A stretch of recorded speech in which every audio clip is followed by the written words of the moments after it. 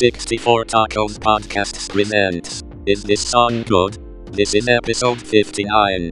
Queens of the Stone Age, I Appear Missing.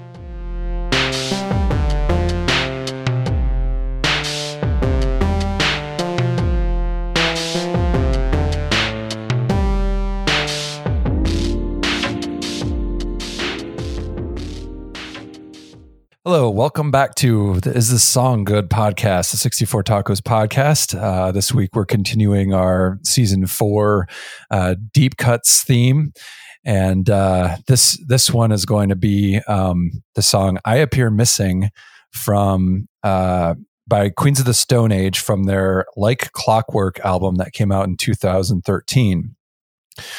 When this album came out, I've always been a fan of Queens of the Stone Age. I kind of picked up on them around the songs of the Songs for the Deaf album.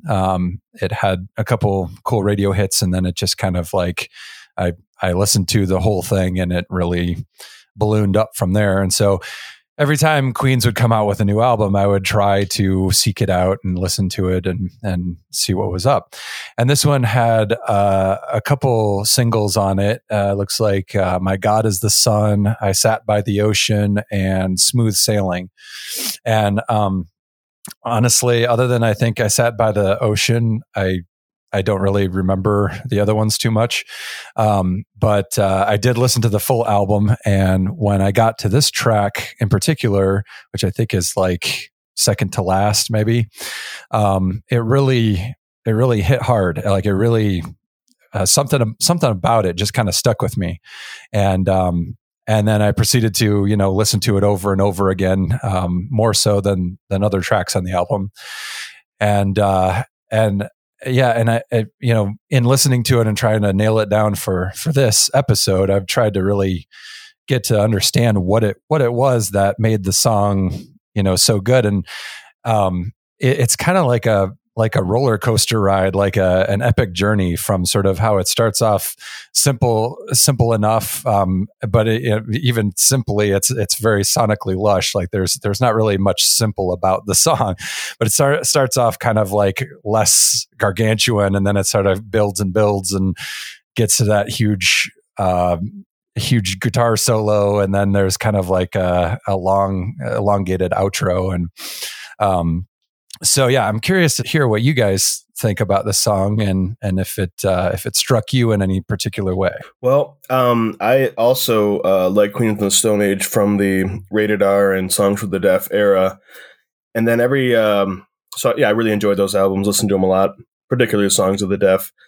But every single that I heard from Queens of the Stone Age after that didn't really do it for me. Like, it was like, oh, this is fine, but I don't know.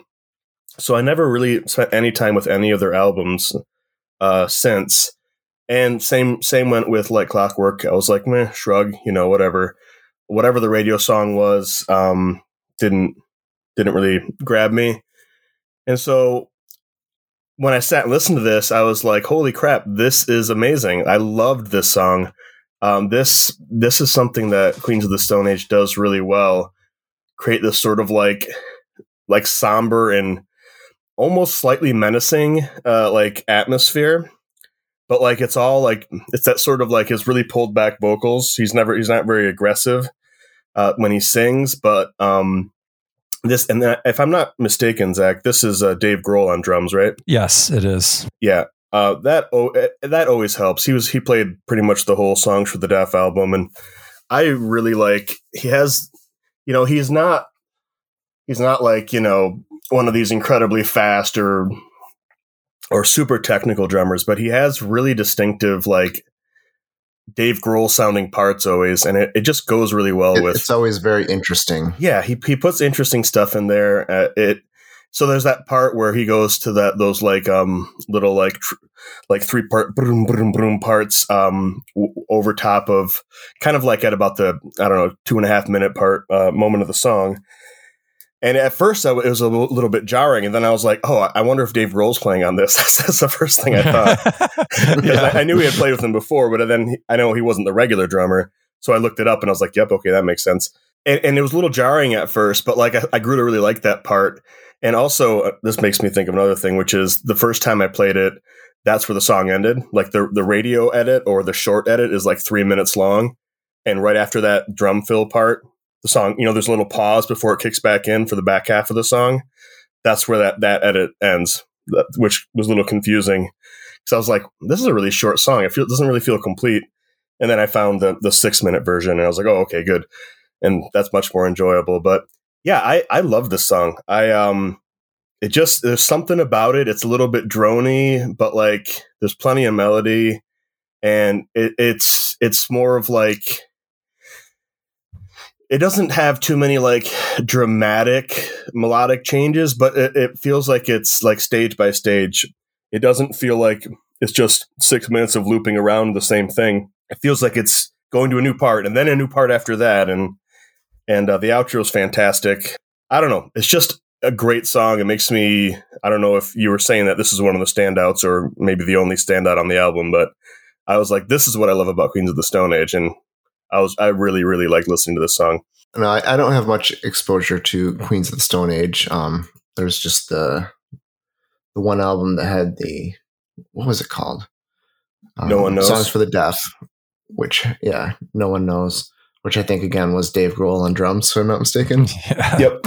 So I purchased that album and I listened to it a few times, and it's a decent album, but it's not something that I would have, put in the car CD player to listen to all day. But it's nice to have Queens of the Stone Age pop in on a random mix on YouTube Music. So, but yeah, this one was really interesting. It definitely just created this atmosphere.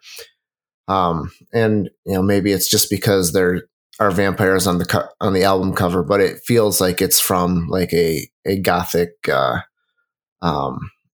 it's a rock song in a gothic era type thing. It just has a really neat atmosphere and mood to it that I really enjoyed. So it was nice to get to hear some Queens of the Stone Age from the period of music that didn't exist in my history. Yeah, I think the only other thing I would like to say about it is I really like the bass. It's not always like very present or in your face like a lot of other bass tracks sometimes are, but it like when it actually sort of pops out, there's just something about it that it goes up, it goes down, it's doing all kinds of things that are sort of circling around the other melodies that are happening on the guitars and the vocals, and I really like that. It's not just there to kind of like keep the rhythm going. There's a little bit more to it, but it doesn't call out all itself all the time. Like it just sort of like does its thing, and then all of a sudden do type of thing here and there. And so yeah, the bass really adds, it really ties the room together. It really adds something to it. Absolutely. At just the right times. Yeah, it's a really full sounding arrangement. Like it doesn't sound spare, or like the bass is part of that. It just kind of, it mostly just that's what bass's main job initially is just sort of fill out the sound, the bottom end, and the production and the way that it's engineered. It just sounds great. It's just immediately enjoyable. I didn't get tired of listening to it. I just liked it more and more. So what do we have next week, Dave? Next week we have a song by Fleetwood Mac off of their Then Play On album called Closing My Eyes. Going all the way back to the 60s for this one. All right, let's do it. Sounds good.